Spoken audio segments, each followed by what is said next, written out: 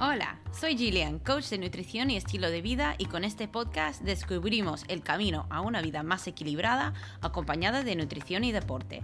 Quédate a escuchar conversaciones que te provocan pensar, cambiar y actuar de una forma más sana en tu día a día. Bienvenida a Radio Bite Size. Tengo una pregunta para ti. ¿Qué pasaría si no fueras tan exigente contigo mismo?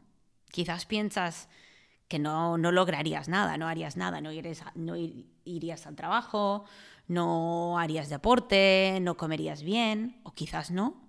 Quizás a tener un poco más autocompasión podrías lograr todas las cosas que tú quieres lograr, pero también entender un poquito mejor el tú, el real tú de dentro, lo que realmente quieres.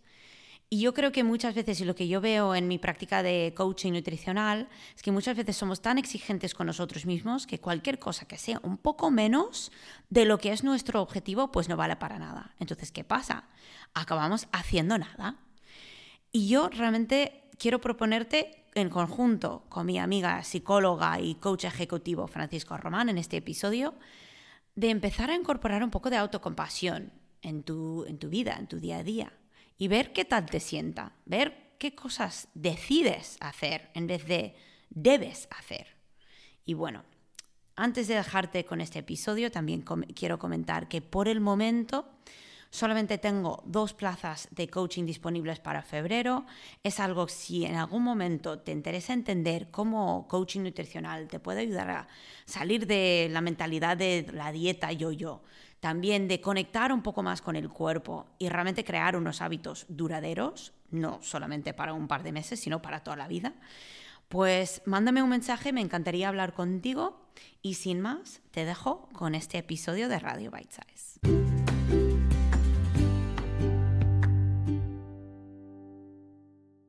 Hola y bienvenidos a otro capítulo de Radio Bite Size. Hoy estoy aquí con Francisca Román, que quizás has escuchado el otro capítulo de Radio Bite Size que ella hizo conmigo hace unos meses, pero hoy estoy súper emocionada de poder hablar con ella otra vez porque vamos a hablar de un tema que ella es que es experta en esto. Pero primero, si no la conoces aún, voy a dejar que ella se presente a sí misma. Francisca, cuéntanos, Hola, hola. ¿cómo estás? ¿De dónde vienes? ¿Qué haces? Hola, bueno, mi nombre es Francisca Román. Soy psicóloga clínica, además tengo un máster en psicología social y soy coach ejecutiva, o sea, es psicología social organizacional, pero bueno, eso son cosas de detalles. Y me dedico a acompañar a gente para salir de procesos, aprender a gestionar sus emociones a través de salir de la autoexigencia. Siento que mucha gente sufre porque se autoexige tanto que no sabe cómo relacionarse con sus emociones, no sabe cómo cumplir sus metas. Es como que fuera una piedra de tope en su vida. Me encontraba muchas veces eso en mi carrera, que la gente está como en tal nivel, sobre todo el año pasado, de autoexigencia, que como que quieren crecer como árboles, pero esa autoexigencia al final los hace que se estanquen. Entonces yo me dedico a acompañar a gente a salir de ese estancamiento, a empezar a vivir con autocompasión. Y eso, no sé. No, yo creo que esto, claro, aplica a todos, porque yo creo que sobre todo la gente que quiere lograr mucho y la gente que logra mucho, muchas veces llegamos a un punto de exigirnos que implotamos. Y es cuando encontramos como el burnout o gente que está quemada o esta gente que dice, no, es que claro, llega a vacaciones y simplemente se convierten en una patata y no se mueven durante Sí, 3 semanas. sí. ¿Y por qué crees que te ha atraído este temario? O sea, ¿qué te trae a trabajar con gente sobre la autoexigencia? Bueno, porque yo, bueno, hace poco todo mi proceso me llevó a darme cuenta que yo soy muy autoexigente. Debo decir de que mi proceso fue darme cuenta de cómo yo vivía esto. Venía en Chile, estaba trabajando en consultoría estratégica y como que hubo un momento en que me quemé. Estaba trabajando 70 horas o más diarias, no tenía vida social mucho, vivía para trabajar y en un trabajo que tampoco me llenaba mucho, pero era algo que estaba muy bien evaluado, como ganaba buen dinero, estaba todos los tickets listos y me di cuenta que no. Entonces hice un proceso yo personal mío de qué es lo que yo quiero para mí y cómo quiero contribuir a yo ser feliz. Y en ese proceso me fui dando cuenta de que como yo contribuyo a mi ser a ser feliz, es acompañando a gente que ha pasado por este mismo proceso, que pasa por este mismo proceso, y acompañándolos a salir de ahí y a encontrarse con qué es lo que quieren. Porque nos cuesta a veces mucho darnos cuenta qué es lo que queremos cuando vivimos constantemente en la presión social de lo que debo lograr, no aquello que quiero lograr. Eso, yo creo que eso es una distinción muy, muy importante Mm, que también lo vemos mucho en la nutrición, el mm, deporte, esta cultura de wellness, de que no sí, es que yo debo comer una ensalada, yo tengo sí, que entrenar. Pero mm, claro, también hay dos cosas que pasan. Yo creo que estarías muy de acuerdo con esto, que mm, primero, que cuando cambiamos la mentalidad de tengo que a quiero, mm, y también cuando cambiamos la manera de que lo decimos en voz alta, pues cambia nuestra, o sea, nuestra mm, neuroprogramación, ¿no? mm, Y ¿de dónde crees que viene realmente? Porque decimos como la sociedad. Y yo siempre pienso en un amigo que me ha dicho, no podemos decir la sociedad, porque la sociedad es como muy general.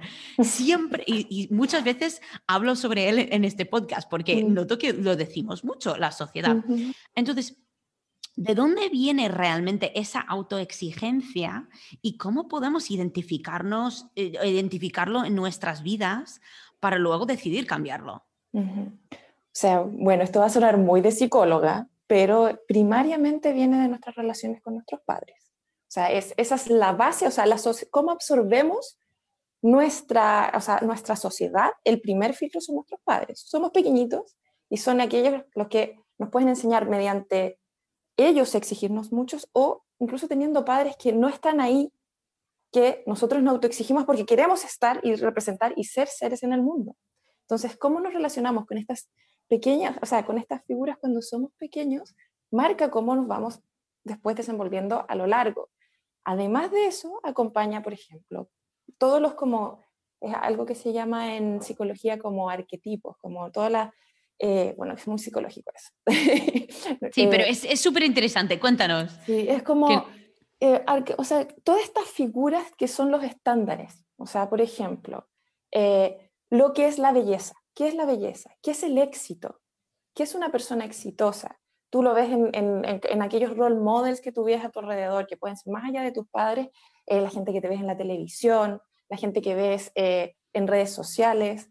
Todas estas figuras de qué es el éxito, qué es la persona que es feliz, la persona que es eh, bella, que cuánto se valora cierto tipo de rasgos versus otros, cuánto se valora, no sé, por ejemplo, la carrera, la constitución de una familia, estar delgado, son tantas cosas que absorbemos mientras vamos creciendo que nos van marcando cómo entendemos el mundo.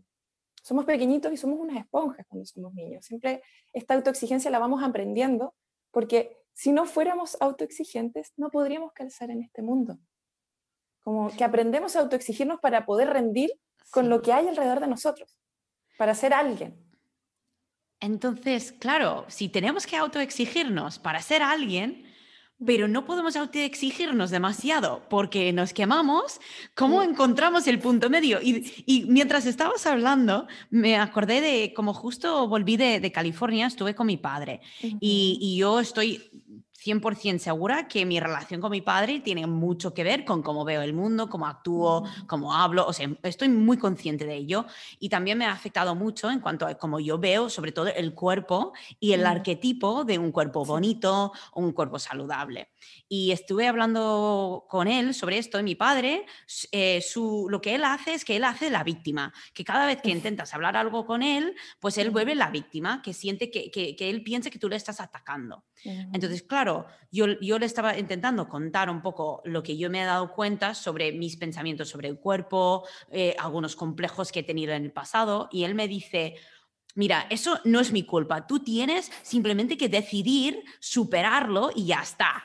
Y yo, a ver, si fuera tan fácil, Ahí, pero es que es la misma voz que probablemente te dices por dentro, porque es como ese tipo claro, de esas frases que uno se dice que lo absorbió de los padres, como, anda. ya estás exagerando demasiado, ya, tú tienes que superarlo, tienes que salir adelante. Sí, es como, ¿por qué no Como, lo puedo decidir superarlo y ya está? sí. Y dije, y claro, ahora mi voz interna de Mm, persona madura que entiende un poco mejor fue como, vale, yo entiendo cómo él puede sentir que, o sea, que él siente de alguna forma culpable y por eso me está como rechazando mm, mis sentimientos. ujú, Pero bueno, total, que claro, era una anécdota interesante porque mm, claro, es algo que yo aprendí. Yo he escuchado que de los 0 a 7 es cuando absorbemos más y sí, cuando nos formamos más. Entonces, claro, que volviendo hay a lo que después decías. bastante, pero sobre todo cómo nos relacionamos con nuestras emociones, principalmente viene de esa edad.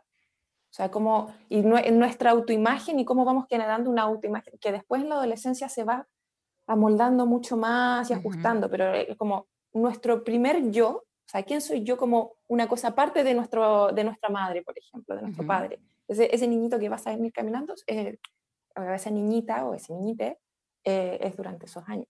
Ah.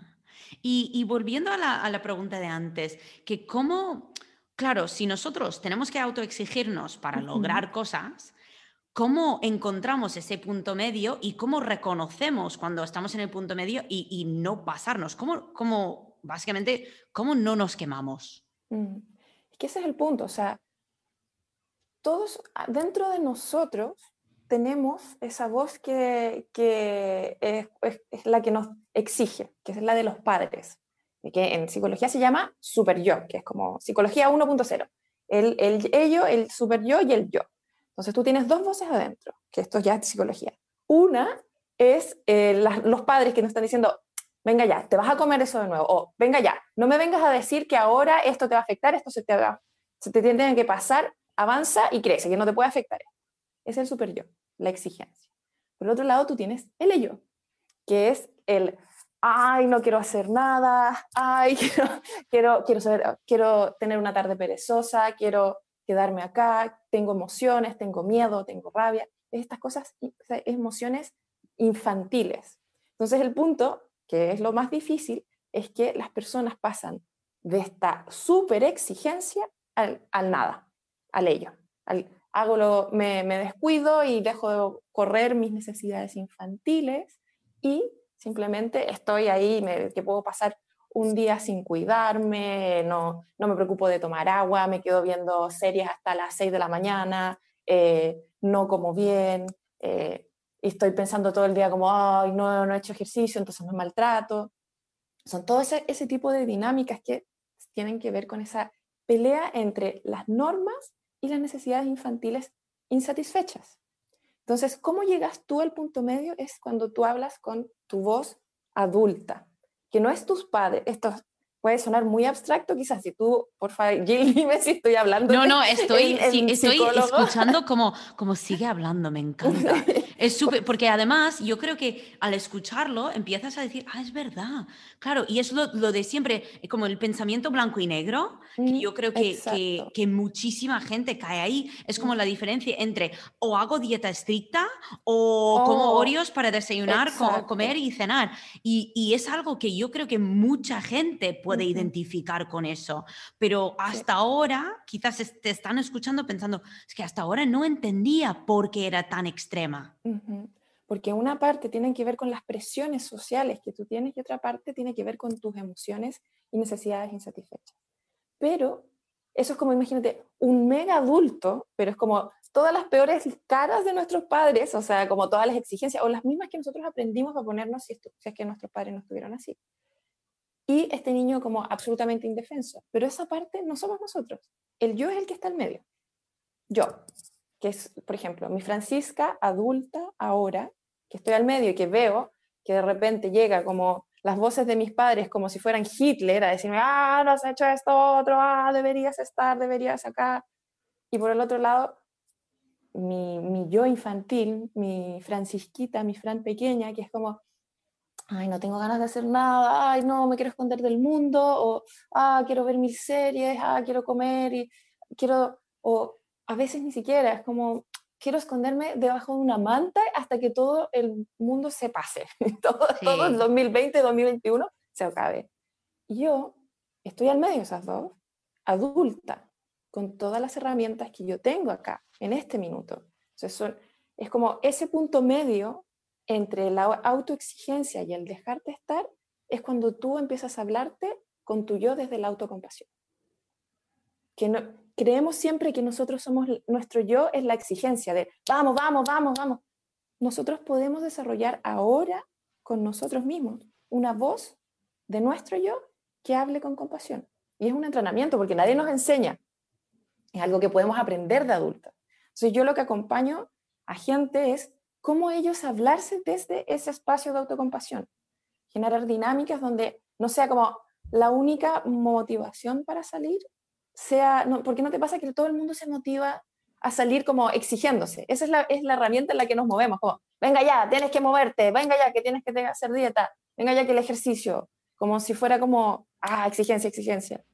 En cambio, poca gente se mueve desde la compasión, desde el amor, desde la ilusión. Sí. Ese es un motor muy distinto.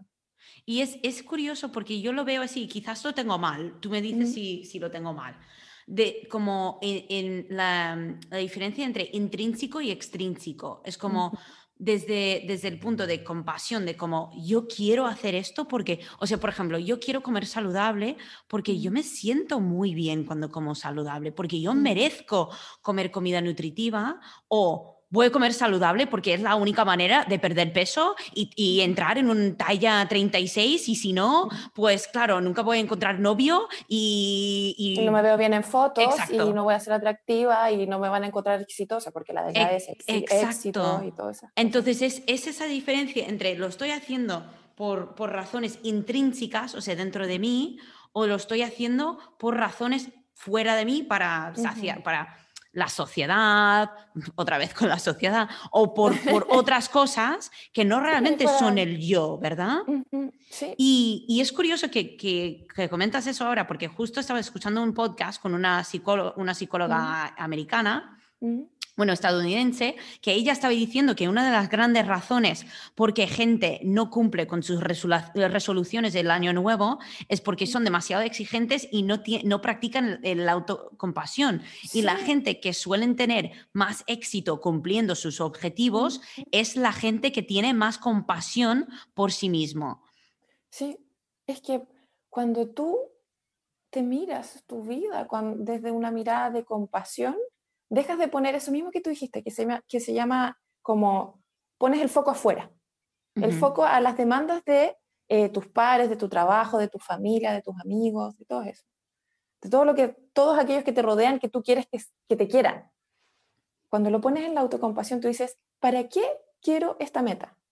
Estoy evaluando cuál es la importancia para mí, cuánta ilusión me da. ¿Lo estoy haciendo para los demás o lo hago para mí?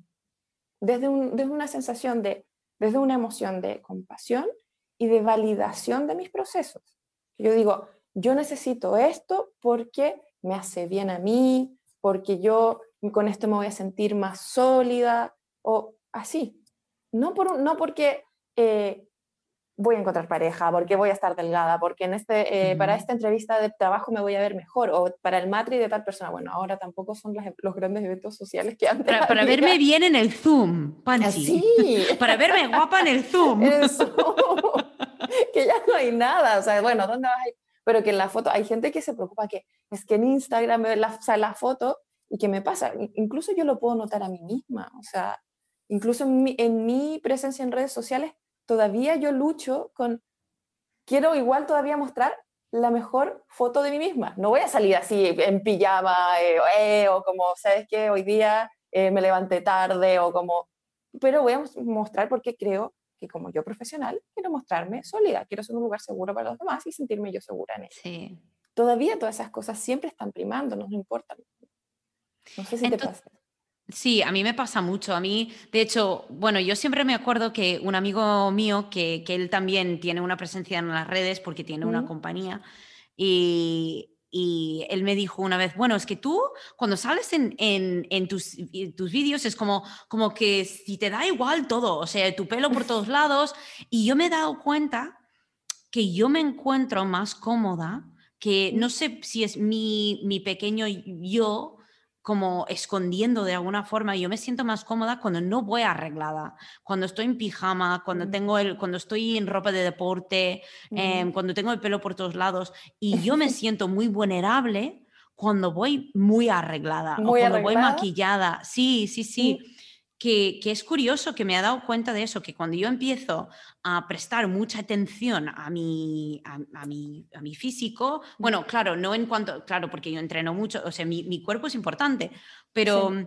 pero cuando presto mucha atención, por ejemplo, a mi maquillaje o si me peino o algo Mm, así, siento muy vulnerable.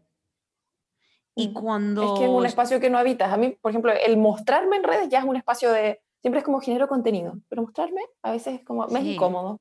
No, sí. prefiero sacar fotos de lugares, no sé. Como, no sé. Entonces, son estas cosas que, claro, la autoexigencia quizás Mm, nos diría, tienes que salir en redes sociales porque eso es lo que uno hace y en sí, mi caso tienes que arreglarte y estar, o sea, estar bien presentada porque eso es como sí. la Eso imagen es lo que personal. vende. Sí. Y luego, claro, ¿cómo encontramos vale, yo reconozco que esa es la voz de autoexigencia y que la otra es mi voz de mi pequeño yo, y cómo Mm, encuentro el verdadero yo para poder decir como el ángel y el diablo, o sea, uno en cada hombro? sí, sí, sí. Es que por eso yo creo que muchos de nosotros, o sea, bueno, voy a partir hablando de cómo yo lo hice con el mío. Para mí fue un entrenamiento. O sea, empezar a hablar y desarrollar ese yo, lo empecé a entrenar. Y es como, ok, darme cuenta cuando, porque es como el Hitler, porque yo era mi personaje adentro, es como el Hitler que tenía adentro, la autoexigencia, de como el rendimiento académico, rendimiento laboral, que verme bien, que la ropa, que la foto, que no sé qué, y ahora es como, paso todo eso. Ese era mi Hitler. Por otro lado, ese Hitler, o sea, en ese lado, Hitler me habla de lo que debo. Por otro Ujú. lado está mi niña que es como, ay, quiero esconderme debajo de una manta hasta que todo el mundo pase y hasta que todo esté bien. Y cuando esté bien voy a salir y voy a hacer todo, pero si no está bien, ahí esa niña me habla de lo que quiero, pero soy yo la que pongo balance entre medio y digo, esto es lo que yo necesito. Que ese es porque la primera fase es darte cuenta la división entre lo que tú debes y lo que quieres. Ese es el primer fase. Después, otro más atrás, o sea, otro más adelante, es entre lo que yo quiero y lo que yo necesito, porque a veces yo quiero como, sí, yo quiero pasarme hasta las 6 de la mañana viendo una serie de Netflix y al día siguiente voy a estar agotada y no sin ganas de nada, o quiero Ujú. irme de fiesta 3 días seguidos, o quiero comerme todas las comidas del mundo y no, o no quiero tomar agua, por ejemplo. Eso puedo quererlo. Todas esas cosas que son como, va, esas cosas como infantiles de como, va, da lo Como mismo el todo, no hay id, mañana. ¿no? Es el Sí. id y el ego, ¿verdad? Mm. El ego, o sea, es el ello, Ujú, el super yo, el ello, ujú. es, el ello sería ser como ese, lo que quiere, Vale. lo que se mueve Como se mueve a, al instinto, al se deja llevar instinto, por exacto, instinto. exacto. Porque es como si es tu Sí, niña. Entonces ahí después tienes que tú darte cuenta como, ¿qué es lo que yo necesito? ¿Qué me hace? Y conectado con ese querer.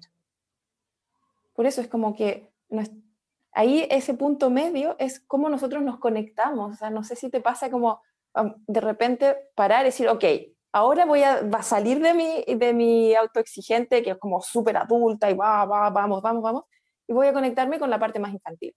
Pero tampoco podemos vivir en esa parte infantil para siempre, porque si no claro. es como, sí, mucho disfrute, pero somos seres adultos que queremos construir, que queremos avanzar, que queremos lograr cosas. Es ahí donde aparece nuestro yo. Y vamos entrenando como, ok, primero escucho al niño, porque el niño es el que nos apunta hacia dónde ir, Ujú. pero el yo es mi Francisca adulta, es la que definirá el cómo ir.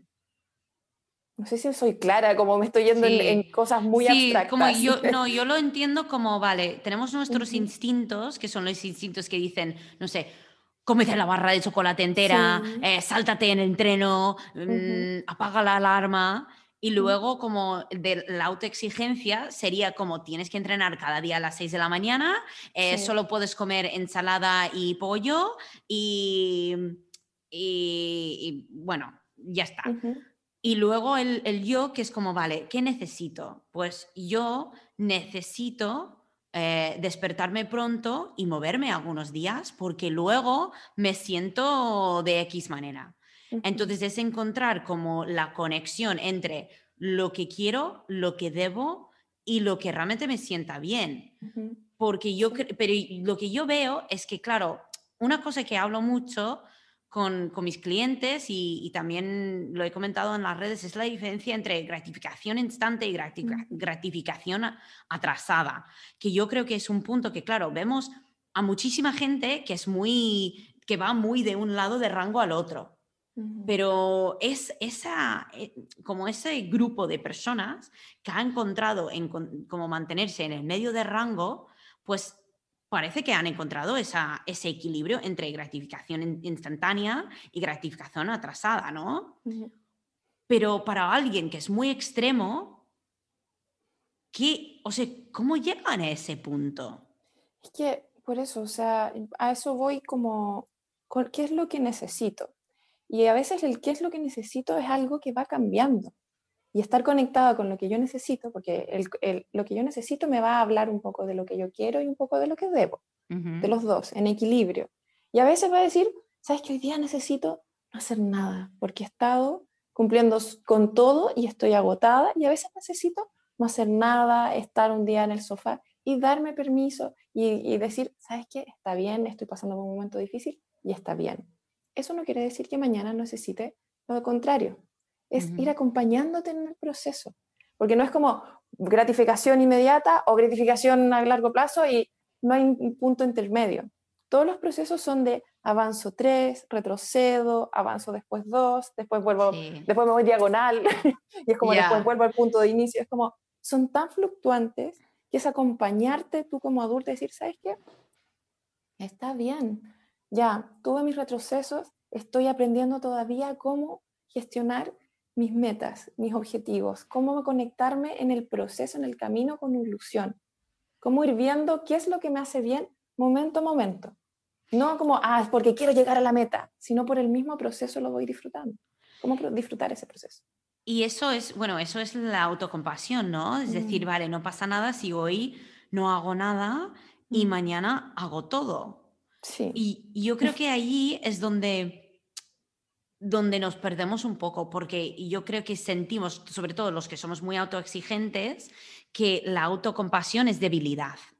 Que exacto. entonces, ¿cómo y también quiero preguntarte, después de esto, quiero preguntarte cómo reconocer cuando estás en punto de quemarte por autoexigencia. Pero primero, Mm, me gustaría saber un poco, en tu opinión, de la autocompasión, o sea, mm. cómo empezamos a tener más autocompasión sin sentir que es debilidad, porque yo creo que se confunde a veces con eso y sabemos que no lo es. Es igual que la No. vulnerabilidad.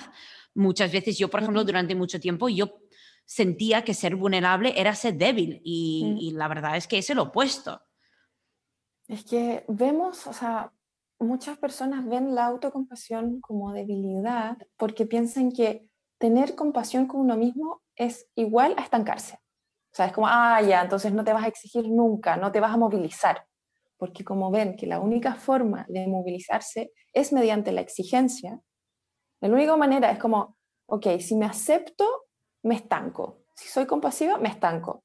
Entonces es como, las personas que están en autocompasión simplemente no siguen moviéndose. Entonces, ir a otro paso más atrás es como tener autocompasión es mucha fortaleza porque es escuchar tu proceso. Requiere un nivel de energía mucho más alto que la exigencia, porque la autoexigencia como que la aprendemos de niño. En cambio, el nivel de fortaleza que requiere estar constantemente en compasión y decir, ahora necesito esto y ahora voy a necesitar esto otro y voy a acompañar ese proceso hacia mi mejor versión con compasión, requiere un nivel de esfuerzo infinito porque es constantemente llevar a conciencia, decir, estoy en esto, en este minuto necesito esto. Por ejemplo, un día he trabajado demasiado, necesito descansar. y decir, he trabajado demasiado, necesito descansar, necesita un nivel de conciencia que la mayoría de la gente no está. Sobre todo el año pasado y este año, que todavía es como, hay que seguir rindiendo, porque bueno, el miedo, la crisis y todas estas cosas que están pasando, que está movilizando mucho. Entonces, es fortaleza la autocompasión porque nos lleva a un espacio de desarrollo de las herramientas que la autoexigencia no nos permite, porque es como, imagínate que como que tuviéramos una carretera neuronal de autoexigencia toda la vida, nuestro cerebro está armado para eso. Aprender a tener autocompasión nos requiere como empezar a pensar de otra manera y es como, como si, como un caminito de tierra nuevo que requiere como neuronal, que requiere que esfuerzo día tras día para saber en qué estamos, qué es lo que necesitamos, de verdad. No desde el, voy a pasar todo el día en cama no haciendo nada, sino desde, hoy día necesito descansar, hoy día necesito hacer, hoy día necesito darme libertades porque quiero celebrar, hoy día voy a cuidarme. Y poner el foco en las distintas cosas con respeto en tu cuerpo. Entonces, yo lo veo que la diferencia sería la autoexigencia es rígida y la autocompasión es Exacto, flexible. Entonces, tener exacto, autocompasión es ser flexible contigo mismo exacto. y entender que pasamos por diferentes épocas, por diferentes momentos cada día. ¿Mm?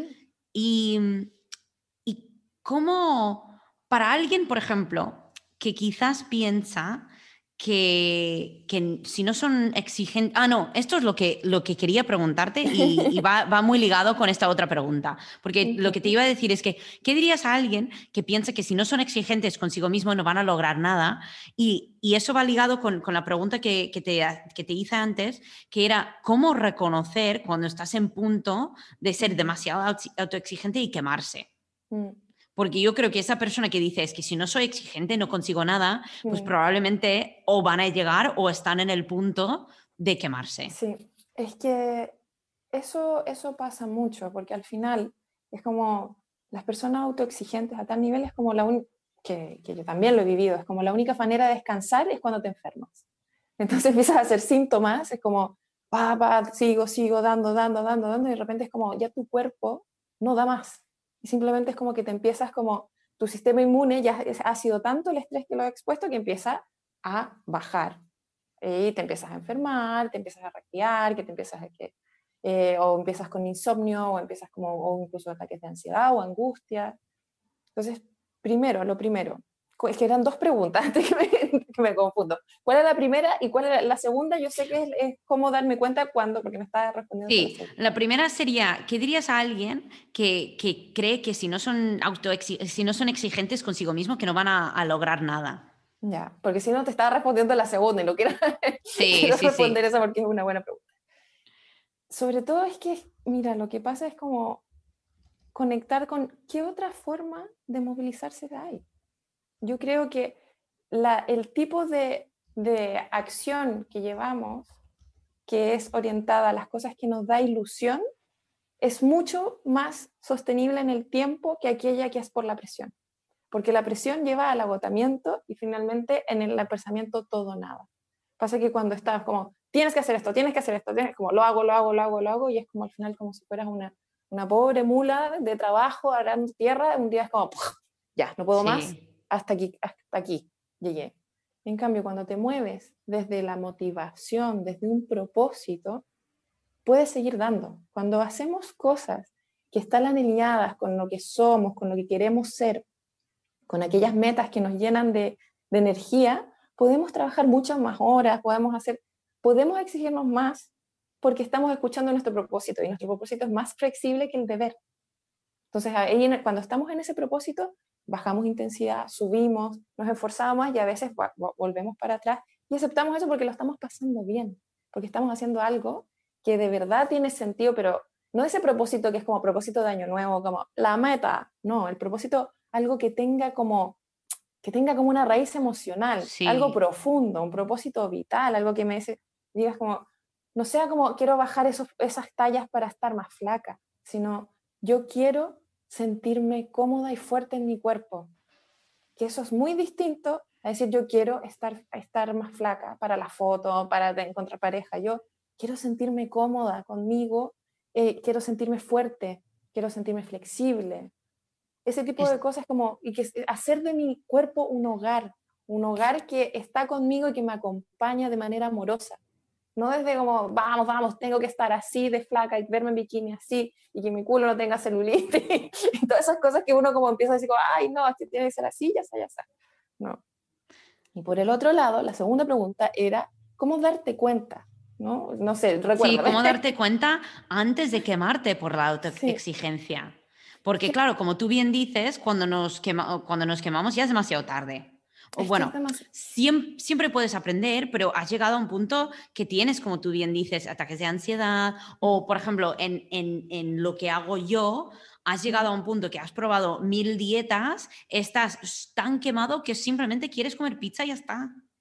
Sí, y es que ya además, o sea, bueno, para tu rubro es como si estás con ese nivel de estrés, tus niveles de cortisol son altos, por lo tanto tu Tú metabolismo va a hacer sabes.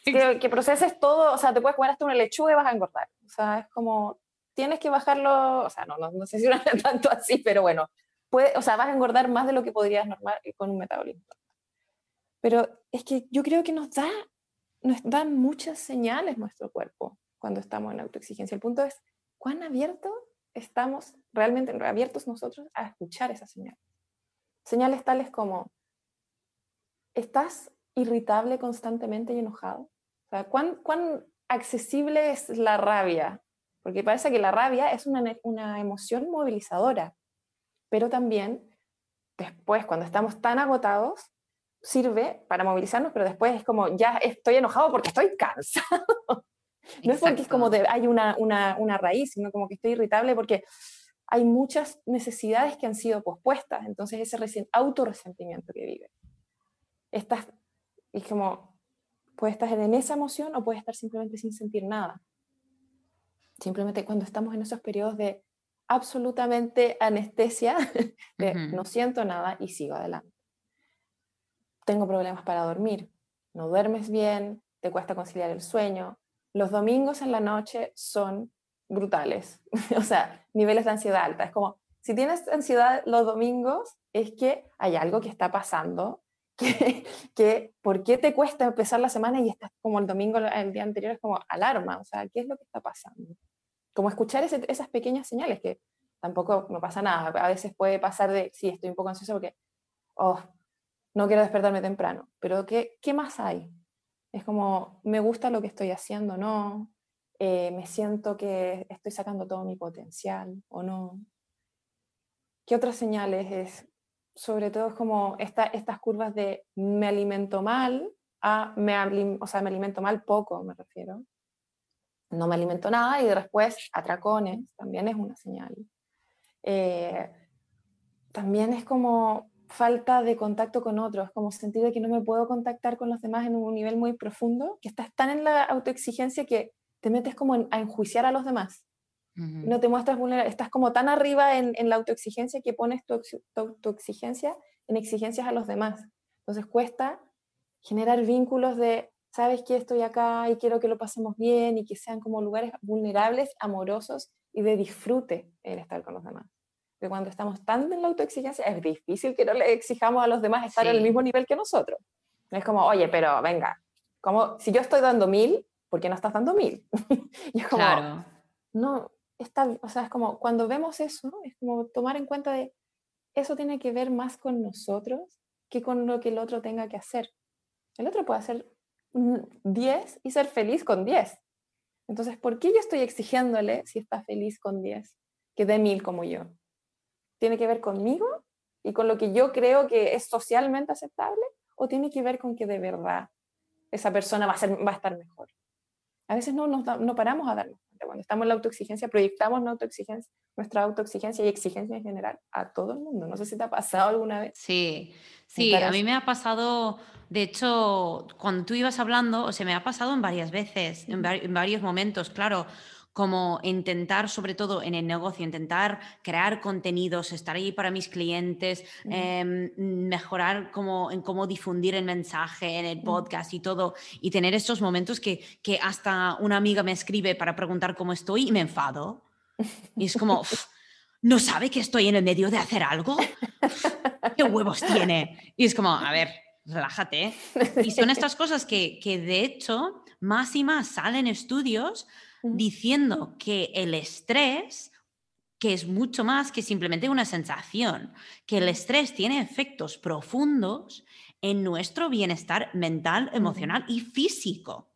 Sí. Entonces, yo creo que lo que tú has dicho, por ejemplo, antes del cortisol, pues claro, es algo que no nos damos cuenta, que de hecho, justo antes estaba en una llamada con Mm, una clienta y ella, llevamos mucho tiempo juntos, o sea, ujú. ella ha perdido casi 40 kilos trabajando Ah, conmigo, pero a través de mucho tiempo. O sea, no es que esto ha sido en 6 meses o ni mucho menos. Lleva más de un año trabajando conmigo ujú, y ya está en punto de estar rozando los 40 kilos de bajada de peso. ujú, Y claro, estábamos hablando del estrés y cómo le afecta, porque nosotros vemos, por ejemplo, cuando ella está estresada, cuando está siendo muy exigente, ella tiene una sensación de culpabilidad muchas veces ujú. y, y por no hacer ciertas cosas, por no hacer lo que debe de hacer o lo Ujú. que tiene que hacer. Sí, es que la Y culpa es también un sí, mecanismo muy heavy. pero estábamos viendo que ella, por ejemplo, cuando no está estresada, baja sus pulsaciones, o sea, sus pulsaciones en reposo bajan Mm, mucho, nivel de sueño y calidad de sueño sube, mm, y también baja más rápido de peso mm, cuando no ujú, está estresada. Entonces, hemos encontrado a través de tiempo, encontrar un equilibrio y de hecho lo que estamos trabajando ahora no tiene nada que ver con qué come, simplemente tiene que ver con cómo gestiona el estrés para poder seguir los buenos hábitos que mm, tiene y no entrar de nuevo en la autoexigencia y mm. tener compasión por sí misma. Porque es verdad, yo lo veo muchísimo con gente que empieza dieta y están siendo tan exigentes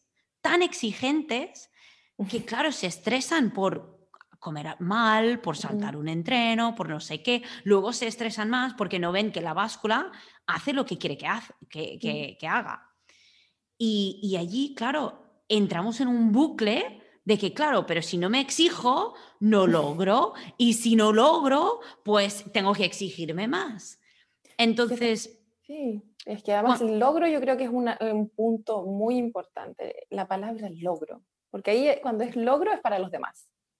claro. Muchas veces es para los demás. Es ¿Y para ti qué como, sería? porque, o sea, es que para mí es más como, porque muchas veces cuando ponemos esos logros tiene que ver con el verme así, el para el otro. El A mí, reconocimiento. el reconocimiento, el, por ejemplo, no pongo límites a los demás, pues, vivo estresada, o sea, cuando no, o sea, por ejemplo, si yo fuera, me ha tocado mucha gente con la que trabajo, vive estresada porque le cuesta poner límites. Entonces, eh, no llegan a esos logros porque, que es como, por ejemplo, metas que tienen personales porque viven complaciendo a los demás. Y Ujú. ahí es como ese equilibrio, es como, para mí tiene que ver con propósito, pero propósito de, por eso a mí logro es como lograr, porque el logro es tan efímero, eso es lo que me pasa con el logro. El logro es como que llegaste a la meta y se fue, y se desvaneció. Exacto, A eso exacto. voy, eso es lo que me hace como ruido de la Entonces, palabra logro. yo lo que creo que es, y escuché en un podcast una vez, una mujer que me encantó, ella estaba hablando de la visión de tu vida y Mm, estaba hablando que el éxito es un patrón, no es un logro. mm, sí, Y eso exacto. se me quedó porque claro, cuando lo piensas es como, vale, si yo creo un patrón de ser exitosa, Ujú, dentro de ese patrón hay fallos. sí. Porque no, o sea, puedes hablar con Bill Gates, Jeff Bezos, o sea, cualquier Mm, persona que según como las pautas de la sociedad tienen éxito y han fallado todos en algún momento, sí, todos. sí, Pero sí. yo creo que cuando estamos en la autoexigencia olvidamos de eso.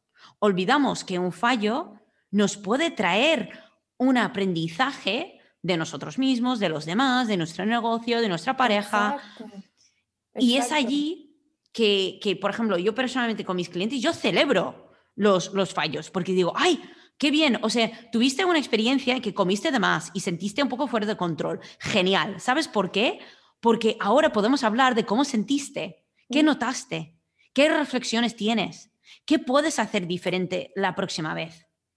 Pero claro, si no tenemos compasión para nosotros mismos, para decir, oye, pues mira, esto no ha ido como yo quería que fuera, pero igual no pasa nada porque la próxima vez puedo hacer mejor, pues claro, aprendemos mucho más que si decimos, es que eres un fallo, eres un fallo, tienes que hacer mejor, pero no mirar atrás. Es que a eso voy con lo que me hace, también me hace ruido de la palabra logro, es que cuando hablamos de logro, hablamos de logro-fracaso. Es como, si no lo lograste, fracasaste. Es como esa Ujú, dicotomía que me hace mucho ruido a mí, que es como, si no alcancé este objetivo, fracasé, no cometí un error. ujú. Entonces, como el camino del proceso de vivir la vida con compasión y sintiendo que soy exitoso, incluso cuando cometo errores, es es un proceso de aceptación y de reflexión. O sea, es como, es mucha acción, pero es también decir, ok, ahora las cosas no salieron como muchas veces, o sea, no van a salir las cosas como yo quiero. Casi Y ese nunca. no lo, es que casi nunca, porque no tenemos control de nada. Ya, y al final, claro, más que ponemos expectativas autoexigentes, Sí. más vamos a decepcionarnos. Exacto, entonces como decir, ok, voy, y no, y lo que me pasa también mucho cuando cuando trabajo con gente, me dicen, no, es que quiero lograr esto otro. Y me pasa que es como cuando no está logrando, mucha gente, cuando estás en la autoexigencia, cuando no logras algo, te sientes vacío. Si no estás Ujú. trabajando por un logro, es como el logro profesional, el logro a nivel de pareja, el logro a nivel estético, el logro a nivel de amistades. Es como, ¿quién soy yo cuando no estoy logrando algo? Y es como que ahí Ya. es como, ok, lo logré y ahora es como, como porque tengo, o sea, como coach que es como, ah, no, logré el objetivo. ¿Ya? ¿Y ahora qué? No sé qué. No sé quién soy, ¿no? Y es como esa sensación de como ese rush de estar, Sí, por eso es tan adictiva también la autoexigencia, porque te da como un rush sí, de la adrenalina, neurotransmisores de me sí. voy alimentando, voy comiéndome el mundo, pero después tienes ese bajón de, oh, ya lo logré y ahora qué, mierda. ¿Qué hago? Sí, Como, sí, ¿cuál es es el siguiente como, logro? es un tema curioso porque yo creo que, claro, se aplica mucho, o sea, en tu caso se aplica a nivel laboral y en mi Mm, caso pues se aplica mucho a la nutrición, el deporte, el mm, ejercicio, porque al final, si tú ves, no sé, el típico, la foto de antes y después, claro, mm, pero si tú has logrado X resultado, luego ¿qué? mm. Y eso es lo que mi problema con las dietas de Exacto. toda la vida es como, Mm, claro, tú logras X, o sea, X pérdida de peso o X forma de cuerpo, pero luego ¿qué? Porque no es que te mueres después, o sea, la vida sigue. Entonces, mm. como la vida sigue, tú también tienes que seguir, pero no podemos seguir siempre exigiéndonos más y más y más y más y más. Es que exacto, es que a eso voy con como, ¿por qué me...? O sea, que yo también, es como que yo soy más coach, como orientado más a lo ejecutivo, como acompañando carreras de personas, pero poner constantemente como el foco en, en los objetivos, sí, nos dice hacia dónde ir, pero lo importante no es, o sea, esa es la guía, la declaración de intenciones. Lo más importante es cómo vives el camino hacia Sí, ese objetivo. Esa es la forma, porque es como puedes llegar a ese momento, pero si no estuviste atento a cómo llegaste, no se sostiene. Porque es claro, como llegaste ahí y es como, ok, le llegué apurada, corriendo, fui la primera en la carrera, y después como, ok, llegué, lo logré. Bueno, ¿qué otra cosa viene ahora? Y como me distraigo con exactamente, la vida y exactamente. no Es como sostienes. el, el concepto de obsesionarte con el proceso Mm, a mí me tiene, o sea, a mí me enganchó hace años mm, y es algo que yo más que, y en mi vida personal, más que he aceptado el proceso como mm. el resultado en sí, o sea, más que yo me he dado cuenta que el proceso es el resultado, Exacto. pues más me acepto y más compasión tengo para mí misma. Mm, Claro, es, eso es algo que intento transmitir a mis clientes. Por ejemplo, ahora que estamos a principio del año, en todas las sesiones que tengo ahora, estamos hablando de mm, valores. O sea, ¿qué es mm, importante para ti ahora? ¿Qué es lo que o sea, dónde pasas más tiempo pensando? mm, ¿Dónde pierdes el tiempo? O sea, ¿qué son tus valores? Y de ahí ver, vale, cómo está vinculado eso con tu bienestar, con tu nutrición, con el movimiento que haces. Y qué hábitos, no logros, pero qué hábitos están asociados con esos valores. Que, por ejemplo, si tengo alguna clienta que tiene prediabetes, entonces, claro, ella me dice, ya, claro, es que a mí me gustaría comer menos azúcar. Y yo, vale, pero ¿por qué te importa comer menos azúcar? Me dice, bueno, porque, claro, una cosa muy importante para mí es estar allí para mi familia, para estar allí para mi hijo y tener longevidad. Entonces, vale, uno de tus valores es longevidad. Entonces, ¿qué hábitos podemos incorporar en tu día a día para llevar a la longevidad sabiendo que hay días que vas a comer azúcar? Mm. Es que yo creo que ese es un punto muy importante en cómo nos acompañamos en el proceso. Es que aprender a saber que cuando nos salimos del camino hacia nuestro objetivo, meta, propósito, qué sé yo, en ese proceso, cuando nos salimos de ese camino, ¿cómo volvemos? Sí. Porque el punto es que vamos a siempre salirnos, siempre la vida ocurre. Puede, o sea, tu cliente puede comer azúcar alguna vez o que se va de fiesta y toma alcohol, quizás, no sé. El punto es cómo vuelve de una manera compasiva a retomar el hábito que había de inicio. ¿Y tú cómo aconsejarías a un cliente cuando salen del camino, por ejemplo, en tu caso, en el ejecutivo? No sé, tienen una entrevista de trabajo y no les va Mm, bien. ujú, Y sienten un poco decepcionados, sienten que mm. han salido del camino. ¿Cómo les ayudas a volver al camino? Y por eso yo creo que primero, lo primero inicial es como que creo que ya tocaste, es el tema de la culpa. Porque siempre es como cuando te sales de este camino, por ejemplo, he tenido bastantes coaches y es como el nivel de ansias en la entrevista de trabajo y al final lleva como un cierto nivel de auto boicot. Es como, ya hablé demasiado, me puse nerviosa, yo como que no, o hablé nada. Entonces como, la culpa después. Por ejemplo, ese es lo que yo puedo ver muchas veces en como, lo hice Ujú. mal. O como en tu caso puede ser como, comí azúcar, no fui al entreno, me fui de fiesta y me lo comí, me lo bebí todo. Entonces, siempre después de que hacemos algo que supuestamente no deberíamos, entra el patrón de culpa.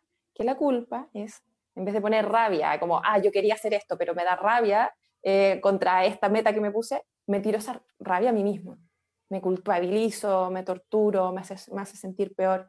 Y generalmente aprendimos esa culpa porque muchas veces la exigencia se tiñe de culpa y hemos aprendido que la culpa es un motor, pero también la culpa, cuando es mucha, suele ser una piedra de tope, porque nos sentimos mal y es como, este logro en realidad no vale, en realidad no, esto no va por acá, quizás no sirvo para esto, no va con lo mío, entonces no voy a lograr.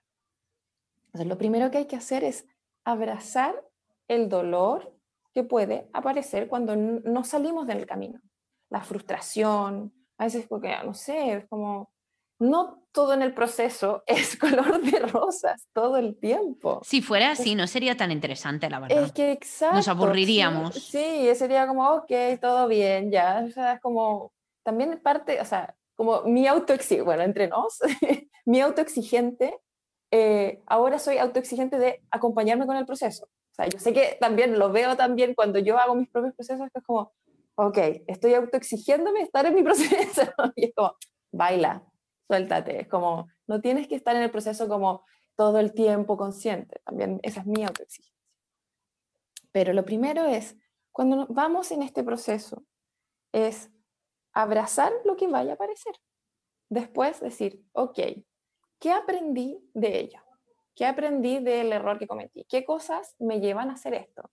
¿Fue porque necesitaba un descanso? ¿Fue porque mi autoexigencia estaba muy alta? ¿Qué alarmas respecto a cómo estoy llevando mi vida emocional o mi vida mi diálogo interno? O sea, las voces que me estoy diciendo muchas veces como auto boicot tiene que ver con como que el diálogo interno no estamos siendo muy conscientes o está muy autoexigente o está agotado y ya como ya boicot, boicot, abort mission. Sí. Y entonces tomar conciencia de cómo nos estamos hablando dentro. Y después decir, ok, ¿qué aprendo de esto? Ya, esto me pasa por esta razón. ¿Cómo puedo volver? ¿Qué es lo que me sirve para volver? A empezar a hablarme. A mí, por lo menos, lo que mejor me va para volver al camino es hablarme con autocompasión. Decir, ok, Francisca, de nuevo saliste del camino, ya está bien, no pasa nada. No te Y es como hablarme como a esa niña interna, como sacar a esa Hitler que estaba diciendo yo que tengo adentro, es como sacarla de la escena y yo hablar de esa niña interna que es como, ay, sí, tomé el control de la nave y la he cagado, que debe estar así muerta de susto. Adentro como, oh, perdón. Y yo hablar como, está bien, necesitabas tomar el control de la nave, porque me voy a referir a mí mismo como una nave, no sé, para hacer la imagen más bonita. Bueno, yo creo que todos podemos Sí, fingir que somos, no sé, yo quizás sí, soy un avión que... sí. Es para poner la metáfora ahí. Pero es como, ¿quién toma el control del camino de mi vida? A veces se sale y lo toma cuando nos escapamos y está la niño tomando control. Entonces, hablarle a esa niña, niño, niña, con compasión, con amor, es como, ok, necesitabas esto, pero mira, yo te voy a enseñar amorosamente a salir de ahí y a volver al camino, porque esto es algo que Es como si hablarles a nuestros niños internos con voz de amor. Y es como si cuando un niño es como, hace alguna tontera, tomarlo de la mano y no reprenderlo así como, eres un mal nacido. No, decirle, mira, te tomo de la mano y te acompaño a lograr de nuevo esto que te estoy enseñando a hacer. Y así volver con esa voz. Y entrenarse en esa voz es un camino difícil, que a veces no está esa voz y no pasa nada, y a veces va a estar. Y todo bien. Y más que practicas, más fácil será. Exacto. Y me di cuenta de una cosa mientras Mm, decías eso, que claro, yo desde que adopté a mi perra, Ona, mm, yo estaba pensando, wow, es que Ona me ha enseñado mucha paciencia, mm, pero no, me ha enseñado más autocompasión.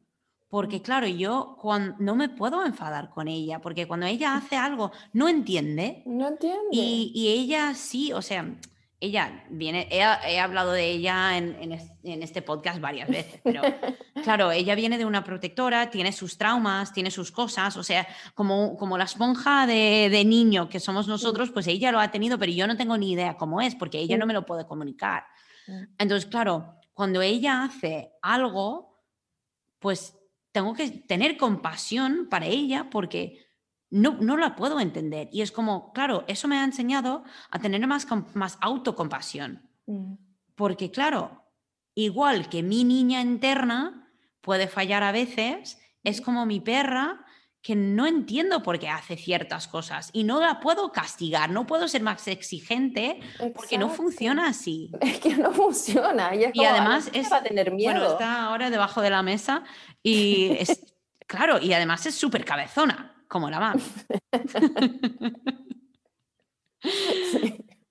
Pues, pues Panchi, la verdad que esta conversación yo creo que ha abierto mucho a la gente que ha prestado atención a todo, habrá abierto mucho la mente a cómo nos Mm. hablamos a nosotros mismos, cómo comunicamos con nosotros mismos, por qué y cómo nos exigimos tanto y cómo dejar de hacerlo tanto.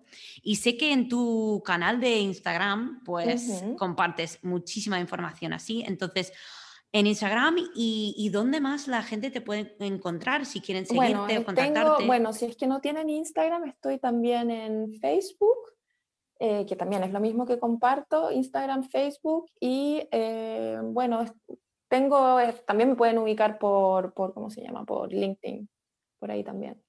¿Y Así cómo como es con tu las nombre tres vías. en Instagram? Porque En si no, no Instagram te pueden es, encontrar. sí, sí, eso, sí, siempre se me olvida. Hola, sí, arroba frucoaching, así, tal cual. Todavía Perfecto. estoy en construcción de mi página web, así que iba a ser frucoaching.com, pero ahora me pueden encontrar en frucoaching solo, así, FRU coaching, para las personas que Perfecto. hablan inglés. Sí.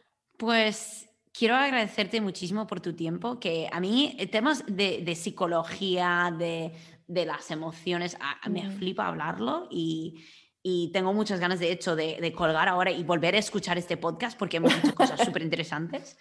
Y Y nada, pues muchas gracias por tu tiempo y No, espero a verte ti, pronto. guapa. Sí, no, yo cuando tú quieras. Sí, nos ponemos de acuerdo y hacemos otra.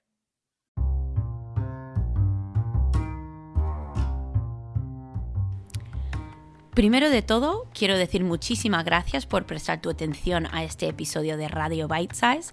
Puedes encontrar un nuevo episodio de Radio Bite Size cada miércoles donde tú escuches tus podcasts y también puedes encontrar la grabación del vídeo en YouTube. Entonces puedes ir a youtube.com, buscar Bite Size Nutri y allí encuentras mis vídeos de todos los podcasts y además tengo varios vídeos en inglés que los puedes ver con subtítulos que tienen información sobre la mentalidad, la dieta, cómo crear nuevos hábitos y muchísimo, muchísimo más. Si te gusta, darle a me gusta, darle a seguir y nos vemos la semana que viene con otro episodio del podcast.